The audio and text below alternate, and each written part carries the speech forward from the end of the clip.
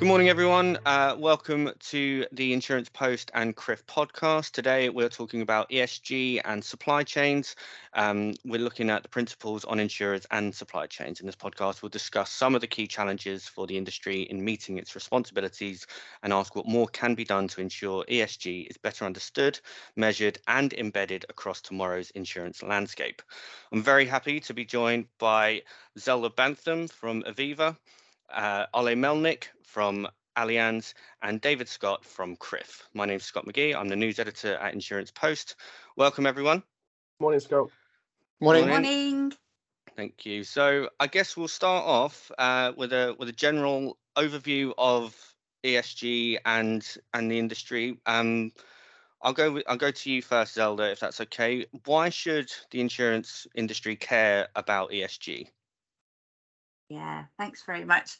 And ESG, environmental, social and governance factors. It was started off in the investment area when looking at investments, but it's become a kind of acronym for sustainability and the kind of non-financial impacts that companies can have. So why is it important for the insurance industry to care about ESG?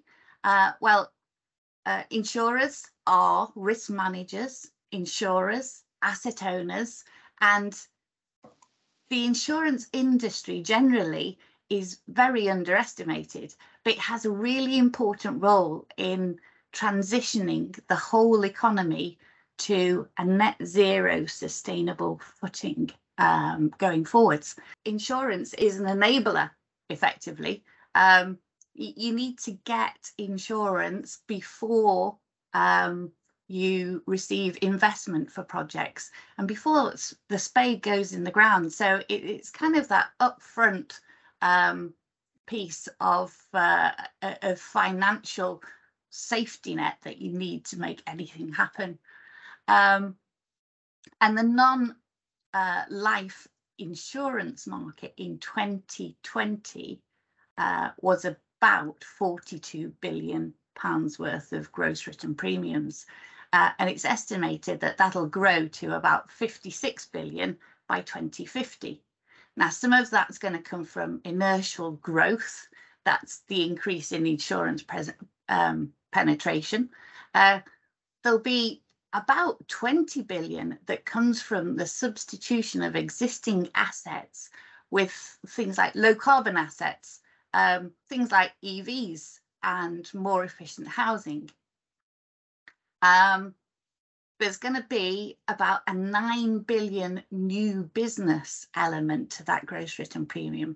And this is things like new underwriting volumes driven by climate aligned assets and tech. So your battery storage, your renewables, your green hydrogen coming on, all of these things didn't exist before, but need insurance.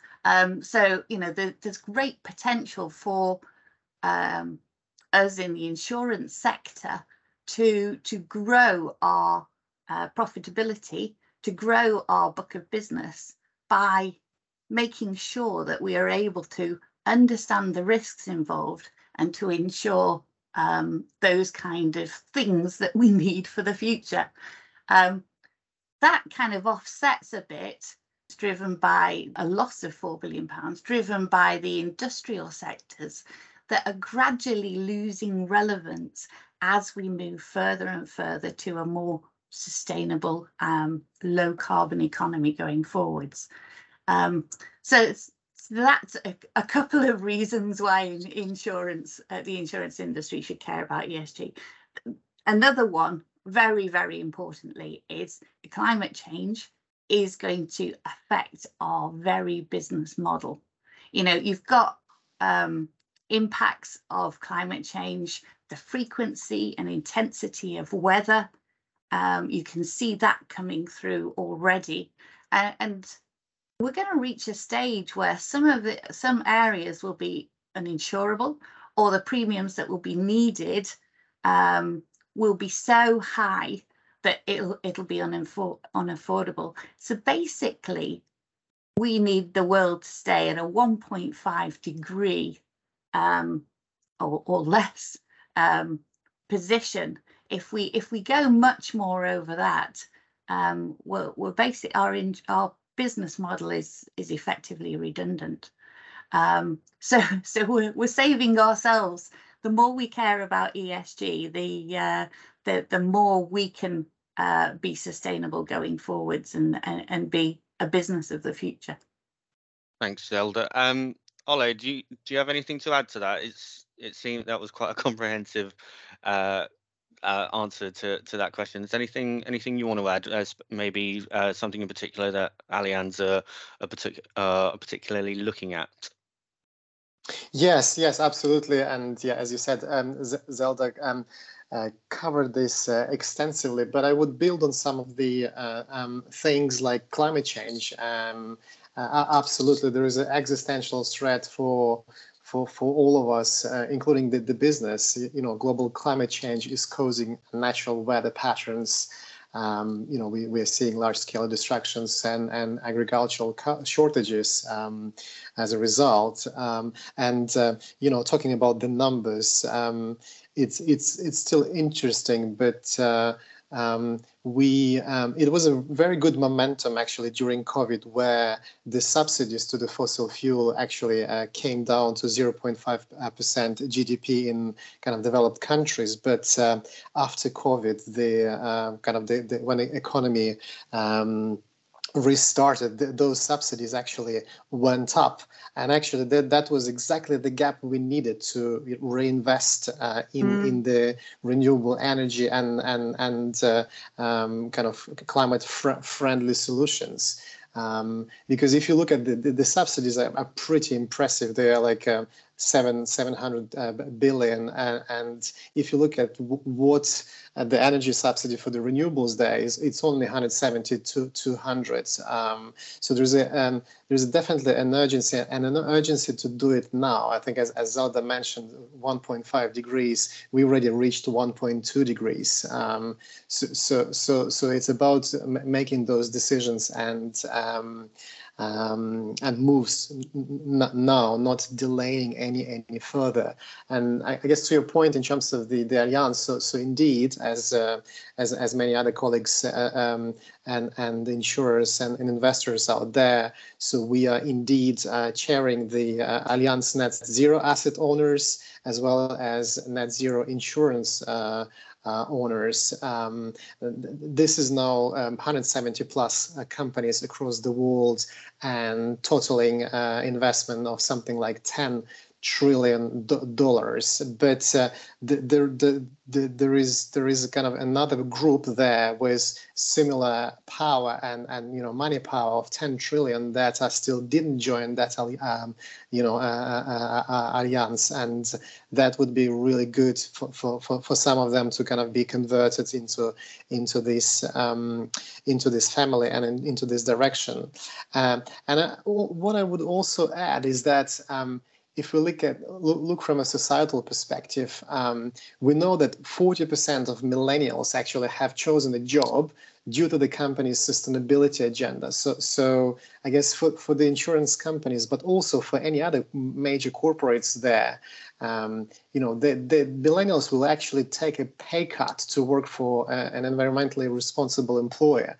And if we look at then kind of younger Generation Z, so 54% state they're willing to spend an incremental 10% or more on sustainable products.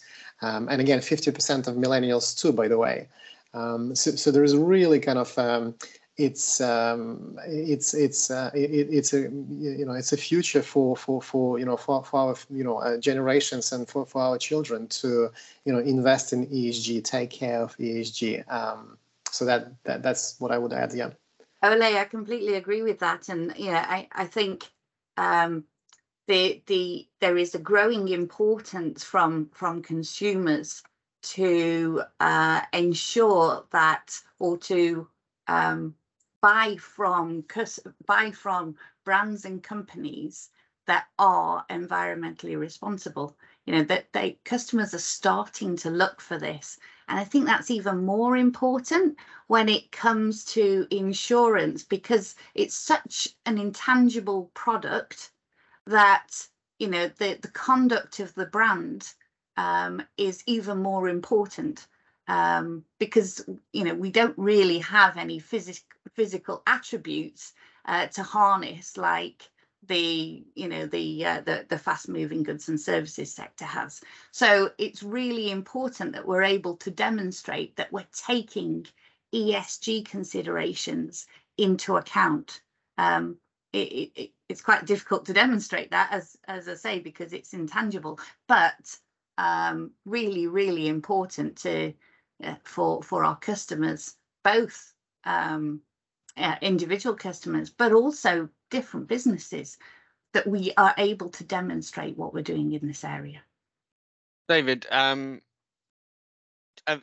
the guys have said that it's a very present issue, that you need to be looking at ESG. You know, as Ollie said, we're already at 1.2 degrees when really our limit is 1.5 degrees a year. Are you seeing at CRIF? Are you seeing that insurers are looking at ESG as a priority enough? Oh, absolutely. I mean, it's clear, and just going quickly back to the previous question that you said, why should they care? Well, it's clear to me that they do care. You know, absolutely different insurers at different stages in the journey to sustainability or ESG, but you know, it's clear that they do care, and some of the points made by Zelda and Ale are absolutely the reasons why they care. And actually the main two that I sort of thought were the driving factors were both brought up. You know, the financial performance, there's an increasing link between ESG and financial performance of a company, and then the reputational risk as well, and the brand loyalty, and not just brand loyalty for customers but employees. You know, it's far easier for employees to move to a company that is not necessarily in the same geographical area.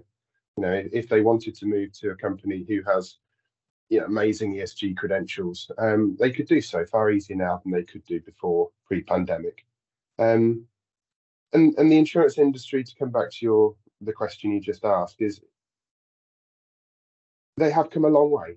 You know, no doubt, the year on year, there's a lot being done, a lot has been done, but still a lot still to do. You know, we did a survey in conjunction with the Post, Insurance Post, in the summer, and actually 73% of the respondents noted that ESG within their own organisation is a top 5 priority, which it definitely wouldn't have been the case 2 years ago, certainly 5 years ago, and absolutely 10 years ago. But there's still more to go, and you know where that more is, and you mentioned it in the introduction there, Scott, is potentially looking not just inwardly at your own organisation, which I'm sure some companies do. They focus internally on what they can do, but to look externally to the supply chain.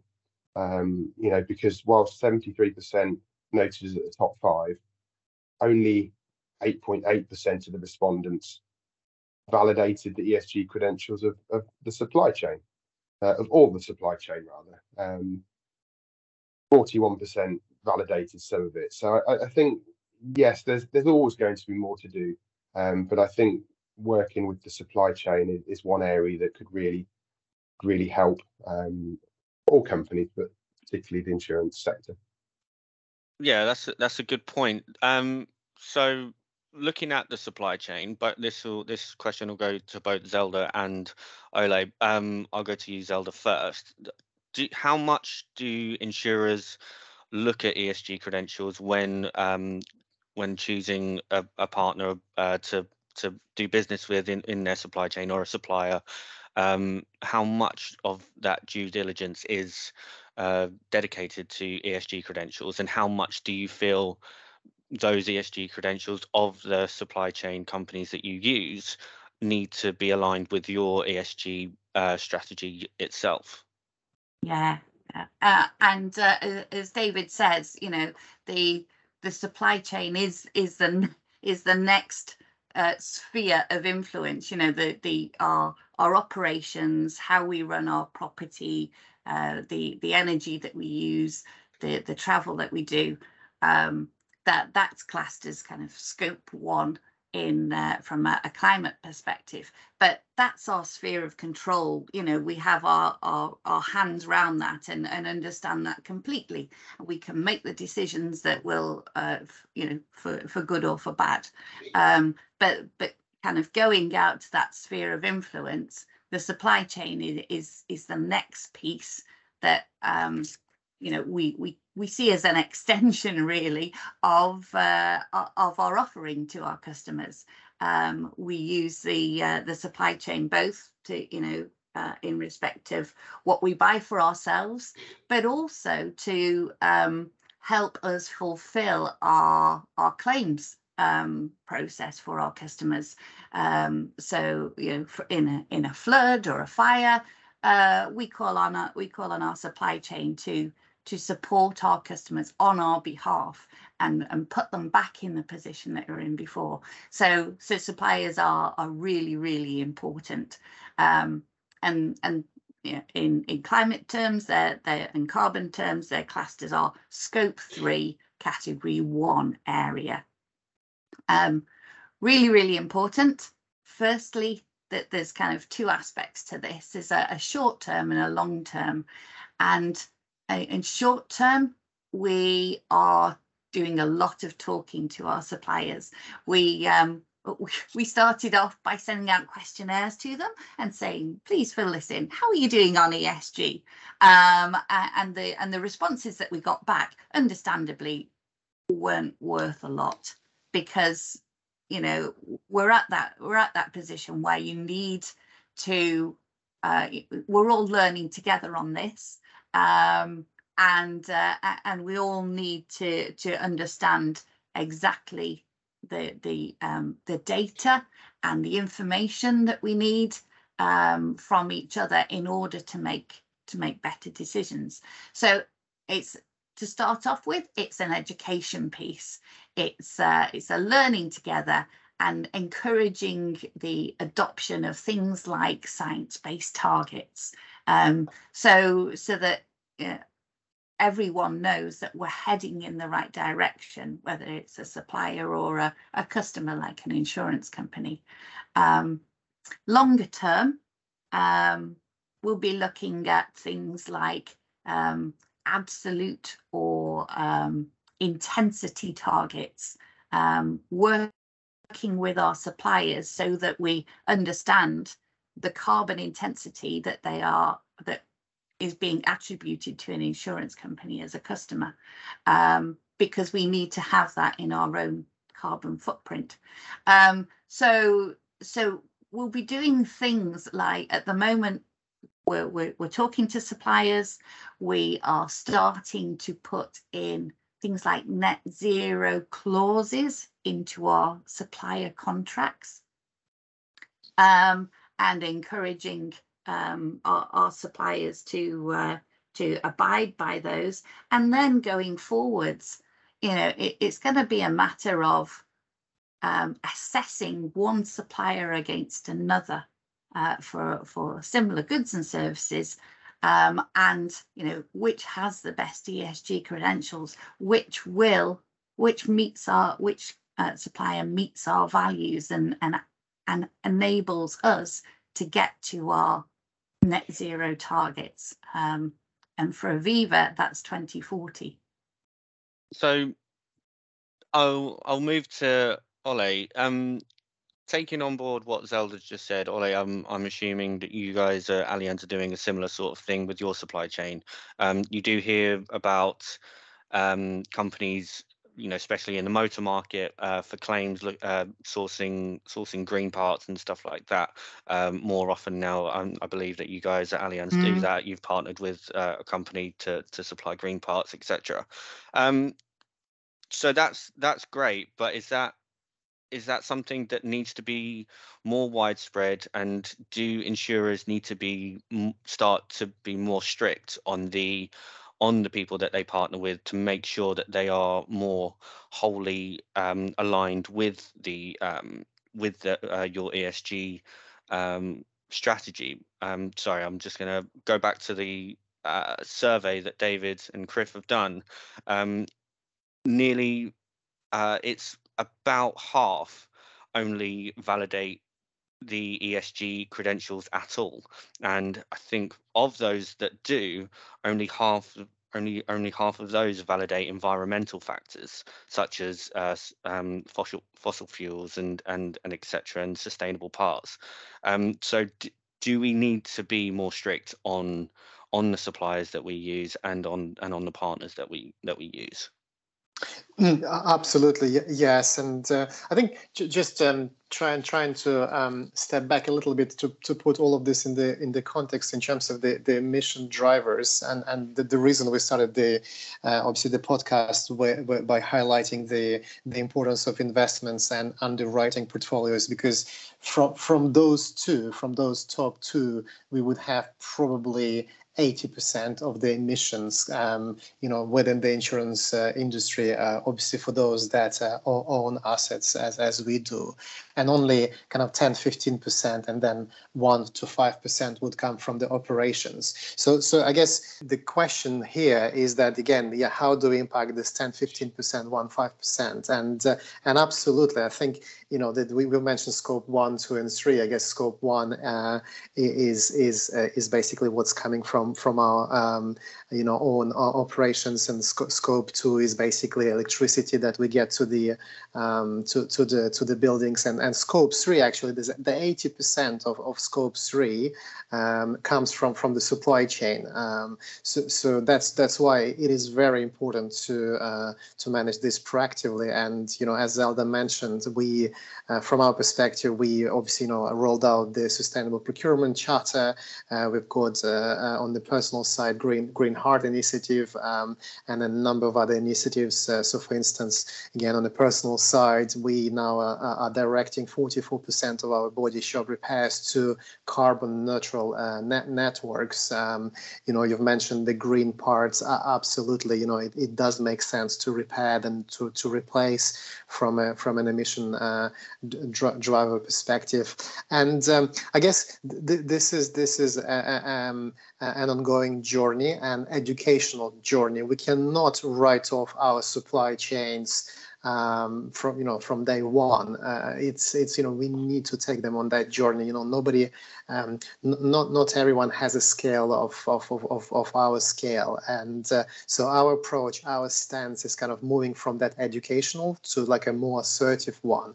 Example would be that last year we've introduced in the UK, and it was the first in the group, a mandatory 10% ESG scoring in all our new tenders and renewals.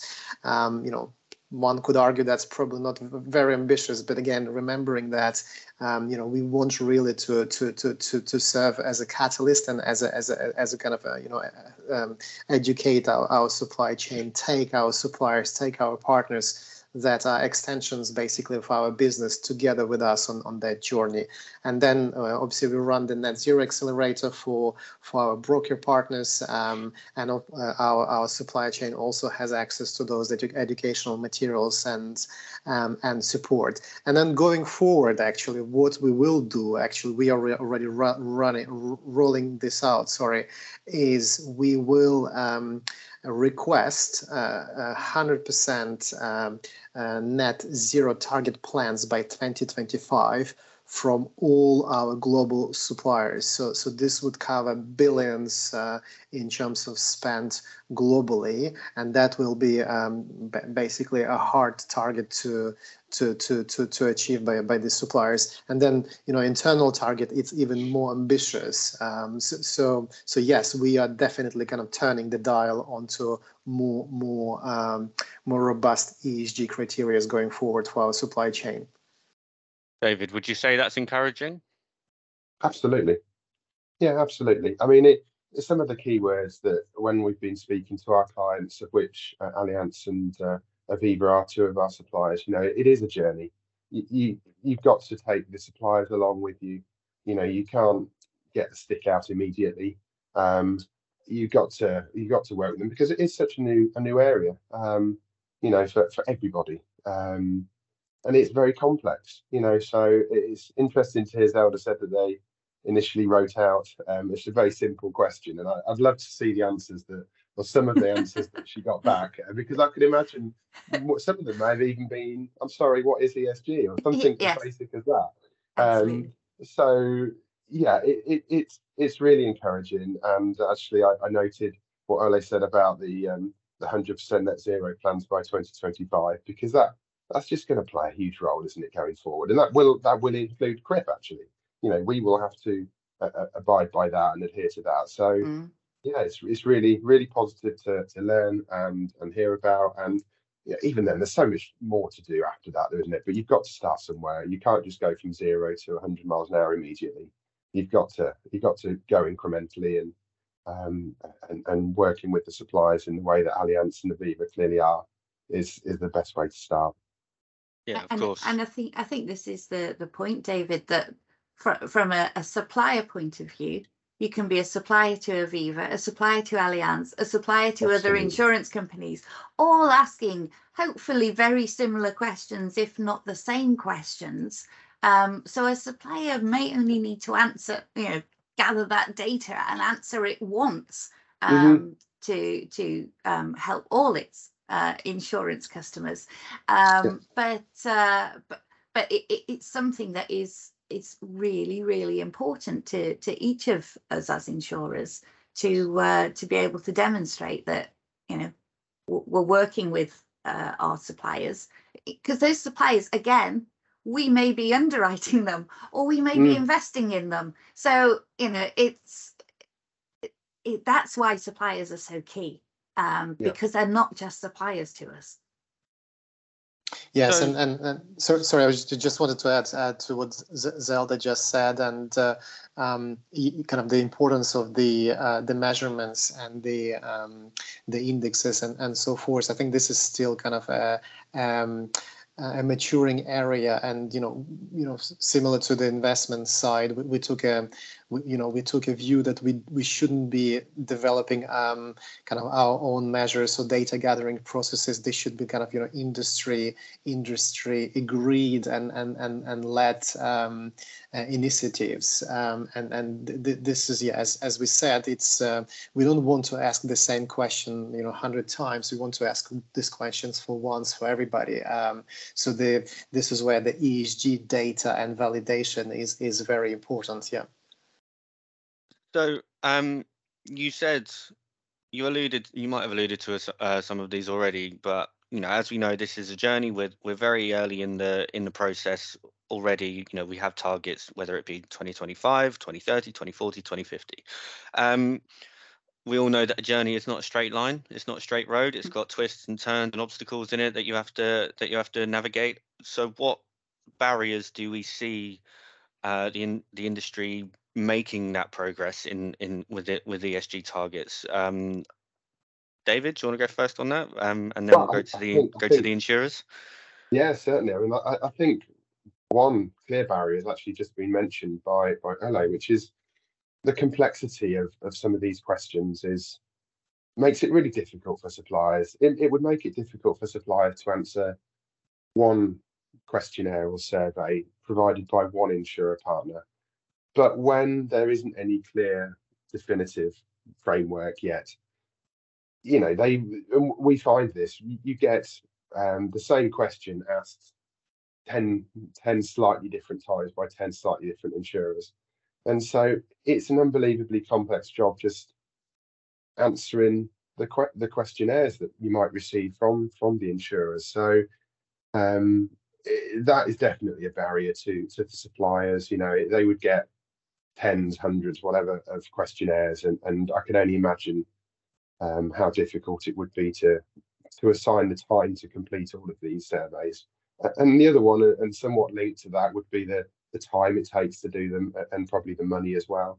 All of this is at a time when the economy is struggling a touch, I think, to put it mildly, and some of these suppliers would, I'm sure, far prefer right now, looking at this moment in time, to be doing other things, working on their business rather than answering questionnaires. The other suppliers for sure would have a longer term view on it and would see the importance based on all of the things that we've discussed about so far. but yeah, complexity and the time and money are the two of the barriers that I definitely see when and definitely hear when talking to insurers and suppliers about this subject. Would it also be around how do you enforce it? Would it be a regulator to enforce it, or would it be would we expect an insurer to regulate their own supply chain? And obviously, if a supplier serves more than one insurer or partner, would they have different targets that they would have to satisfy for those different insurers? So it could be the insurers. Yeah, I think the insurers will get to that point. I mean, that was something I think Ale said about moving from educational where we are now to a more assertive role. And so, yeah, I mean, it will come to the point when insurers will say to suppliers, we're not doing business with you unless you do X, Y, Z. We're not, I don't think we're anywhere near now yet, but it will get to that point, absolutely. And then you'll get to the survival of the suppliers that actually have really good ESG credentials. And so, yes, I mean, it will get to that point. So I'll put the question to the insurers now. Ole, do you want to go first? Go back to the question: what barriers do you see the industry facing in the over the journey? And in terms of regulation, do you see an overarching set of regulations over ESG and suppliers being helpful rather than different insurers having their different criteria? Yes, and I think this is one of the listening to our ESG chair and basically chair of also this net zero asset alliance, we have three basically policy requirements out there, and one of those is indeed having a kind of uniform and standardized established ESG criteria, and I think and again that's the reason that, as I said before, we wouldn't be developing our own methodology in this sense, because we already know that, for instance, there is a corporate sustainability reporting directive which is due to go live in Europe in 2023. So Europe really wants to be the kind of a center of gravity for ESG policy. But equally in the US, we now know that there would be International Sustainability Standards Board that was also launched at COP26 in November last year. So you could already see that where it's going, and there would be more regulation coming up. And we know that in the UK, obviously, government is very keen to review kind of the net zero agenda and accelerate that agenda. So I think that the barriers will the regulators will definitely help, and equally if we speak to the supply chain, they're keen basically to, let's say, invest in the ESG certification because they understand this is good for their business. They understand that they could be selected for the business based on their credentials and based on what they're doing there. Kind of the good news is that I guess the ProcureTech, the kind of the new companies, the data companies that are really sprawling across the many industries, including procurement and supply chain, they now offer these kind of connected data feeds, open source feeds that help to validate the credentials. And interestingly, we're seeing kind of not a standalone solutions, but actually ESG being integrated as part of, let's say, risk management or resilience management, which makes absolutely sense because as we said, from a company kind of survival resilience perspective, ESG is top of the agenda. So yeah, it's, in my view, just a matter of time where we have kind of a strong established standards that we would basically compare all companies on. Zelda, do you agree with that? Or I do. And I think that there are some standards, there are some certification that can be a little bit like an MOT certificate, in that it's valid for the day that you complete it, but it doesn't give you a view as to how that company is moving forward. So one thing that we are looking at from and encouraging our suppliers to sign up to is the Science-Based Targets Initiative. It's not perfect, but it's gained great traction over the last few years. It's very visible in terms of it doesn't matter whether you're coming to it as a customer or as an insurer or as an investor, but you can see the targets that have been set for that particular company that you're interested in, either as a supplier or a company to invest in. And it's not just for today. They're setting science-based targets out to 2030. So it doesn't really matter too much where that supplier is today. What we're really interested in is where they're going to get to by 2030 and what plans they have in place to make sure they get there. So it's not just a kind of oh yeah, that company's good for today. It's a what will that company look like in 2030? Will that be a supplier that we want to carry on doing business with? That's interesting. Is it sound from that? It sounds like it stems back to that word reputation. We touched on it briefly earlier, how a company or an insurer's ESG credentials could have a major impact on their reputation with customers. Are you seeing the mindset change in insurers around suppliers then, and suppliers themselves could have a bad reputation among insurers with concern to their ESG credentials, and so those suppliers who are not that concerned about ESG, they could find themselves being left behind and falling behind, in terms of a business proposition as well. Yeah, I think potentially, and it's partly by association.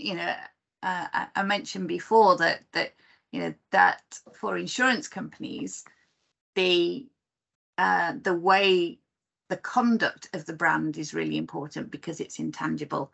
But then you have that associated reputation, particularly when you get to a claims point of view, because that's where the rubber hits the road for insurance companies. If you can deliver a great claim service, then that helps your reputation no end.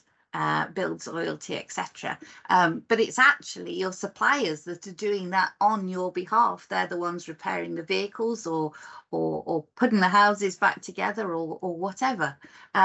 So it is, the reputation of our suppliers has a knock-on effect of the reputation of insurers. And we want to make sure that we have that positive contribution to transitioning to a low carbon economy going forwards. If we are found that our suppliers hit the media for either greenwashing or for labour force standards, then that has an impact on us as an insurance company. So we need to make sure that our supply chain all the way through is meets very high standards because of the impact on us. So David, if taking on board what Zelda's just said, is reputational risk was cited as the primary motivation for insurers to improve their ESG credentials. So, going back to what we said earlier, should they be more strict, and really, why aren't they being as strict as they are on their supply chain? Is it just a matter of not being able to, or is it a matter of fixing themselves internally before looking out to the supply chain? I mean, I suppose with anything like this, it's probably all of the things that you've just mentioned, but for sure there might be an element of getting their own house in order first. I mean, it's you can't enforce. Well, I say you can't. You perhaps shouldn't enforce certain things if you're not following those same principles yourself. So that would certainly play a part in it, I would have thought. Maybe there are some that, wrongly probably think that they can delegate the responsibility to the supply chain. It's not my problem. I'll leave all of that to my supply chain. But I mean, that would be, in my view, a wrong view, given what Zelda's just said. I mean, the suppliers are an extension to the brand of the insurance company. Maybe there's some element of concern about where gaps are identified in the supply chain. Maybe it might not be quite so easy to actually act upon that at this particular moment of time, given the economic issues that we're having. It's really difficult. I mean, it's a tricky one to enforce things at this particular moment in time, given where we all are in the journey. No one's perfect.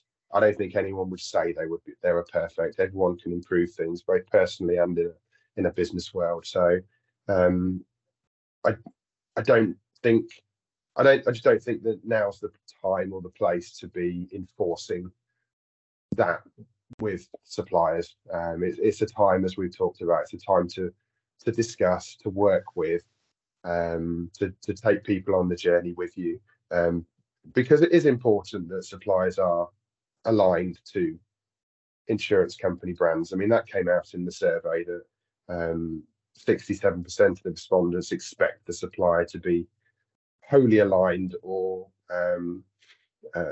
aligned to most of the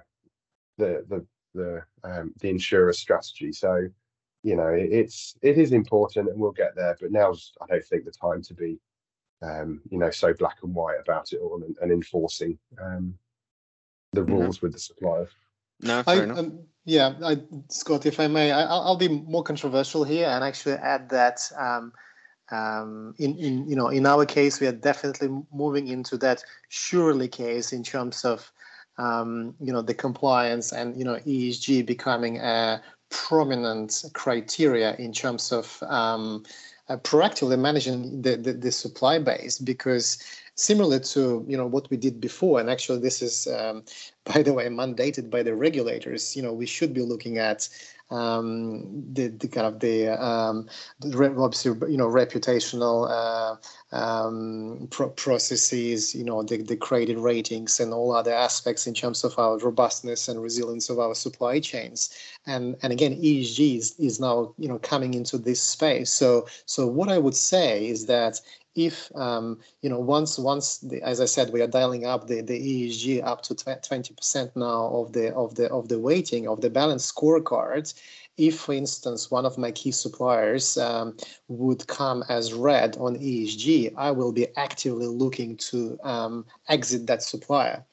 Clearly, that'll be the focus. And I think that's as we said before, we want to gradually introduce that, but that's the direction of travel. So there would be no excuses for someone not to abide and comply with the ESG criteria that we would define. And again, we'll give some time for this to be introduced. But as we said before, we don't want to be associated with companies not being compliant, that we already do in kind of information security and other aspects. So similar to ESG will become that prominent factor. That is quite controversial, and I suppose you are saying that you are being that black and white. So in terms, it's a brilliant example that actually about the IT security, because it is, if you think about, there's no way an organisation would take a chance with IT security, and it would be black and white, wouldn't it? I mean, do you protect our data or not? Yes or no? And if you say no, then surely you would expect as a supplier not to win that business or not continue the business. And we might not be quite at that point with ESG yet, but it's a really good sort of look into the future and what it will become. And it will become like IT security, because it has to be, really, because it's that important, isn't it? Yeah, I agree. I think it'll reach that point. David, I like your earlier point about, none of us are perfect, and we're not, and we shouldn't be imposing things on our suppliers that we can't do ourselves. So, for example, living wage. We became a living wage employer in 2014, and we expect the suppliers that are on our premises, that work on our premises, to be living wage employers. And that we're spreading that out over the supply chain, because we rely on those suppliers to do a great job, and as I say, be an extension of Aviva. So it is definitely getting your own house in order first, and making sure that you're not asking something of your suppliers that you can't deliver yourself. So I guess we'll start rounding up the conversation now, and I'll ask finally, just we've said it's not something that's going to be fixed overnight. This is a journey. We have targets that are 5, 10, 15 years in the future, but for everyone to be in a good place for ESG, what could people do? What could companies do now that maybe aren't as far along in the road as, say, an Aviva or an Allianz? What advice would you give to those insurers and those suppliers that to really start to get on the journey with the rest of them, and reduce the risk of being left behind in terms of ESG? I'll go to Zelda first. Yeah, a couple of things. Try and be as transparent as possible. Gather the data together, and don't let the perfect be the enemy of the good. You don't have to have a perfect set of data and be ultra transparent before you say something. Just show where you are at the moment. Set yourself a baseline, and say, mark out where your intention to move. That there's a lot of talk this year about climate transition plans, and those coming in, and the UK making those mandatory, and our CEO sits on the transition plan task force for the UK government on that. She co-chairs it, but it's a kind of we know that we're not in a perfect situation now, but start planning out how you're going to move forwards, the pace of it, the direction of it, and make sure that you take your suppliers along with you, and get them to buy into it as well, because we can't do this as individual companies. We have to do it together, and the only way that we can all win at this and all become more sustainable is if we all win at it. It's not a competition. It's we all need to get there, because we all need to be working in a future that is sustainable. And we need to understand what that looks like. So just do something to start off with, and the rest will follow. You just have to take that first step and tell others what you're doing. Thanks, Zelda. Ole, anything to add? Yeah, absolutely. I would say not delay and actually start on that journey now if you haven't. And look, Allianz basically shares resources. I mentioned the Net Zero Accelerator, which is helping our brokers to measure their emissions and design their own net zero plan. So the same resources are available to our supply chain. They can have access to the same expertise. I mentioned it before. We are trying to educate our supply chain. We're running webinars on how to reduce their own environmental impact and start their journey to net zero. We've seen that the attendance was fantastic already from the supply chain. Yes, I think it's really time to start on that journey. Thanks, Ole. And David, what do you guys see at CRIF that people should be doing? You've kind of got an external view of what insurers are doing and what people are doing. Are there any pressing and kind of immediate things that people should be doing? Well, I mean, like Zelda said, the first step is to do something. Gathering data. I'll focus on the gathering data part because that's an area where we provide solutions, and to find out where the supply chain are at this particular moment in time could be really difficult. But there are companies out there that can help you along that journey. There are credible partners that can work with you to take some of the heavy lifting away from the insurers who might not have even gone out to their suppliers yet and asked the question that Zelda mentioned earlier on, where are you in your journey? So I would say that just to speak to the companies out there that are experienced in this area and then can help the insurance companies, because there's lots of them out there that can help, just do something. I really like that line. Just do something. Just start the journey. Yeah, and like you said, it could be quite like a daunting task even for a company as big as an insurer to do it all themselves. Like you said, it's a lot of data to gather. If you've got a big supply chain, there's tons and tons of data that you need to come gather. So even speaking to a company that is experienced in this sort of thing, that could be a help. I think that'll be everything that we talk about today. Thank you everyone for being on the call. So thank you to Zelda, thank you to Ole, and thank you to David. Thank you. Thanks for everyone. Thank you. Thanks for everyone listening, and we'll see you on the next podcast.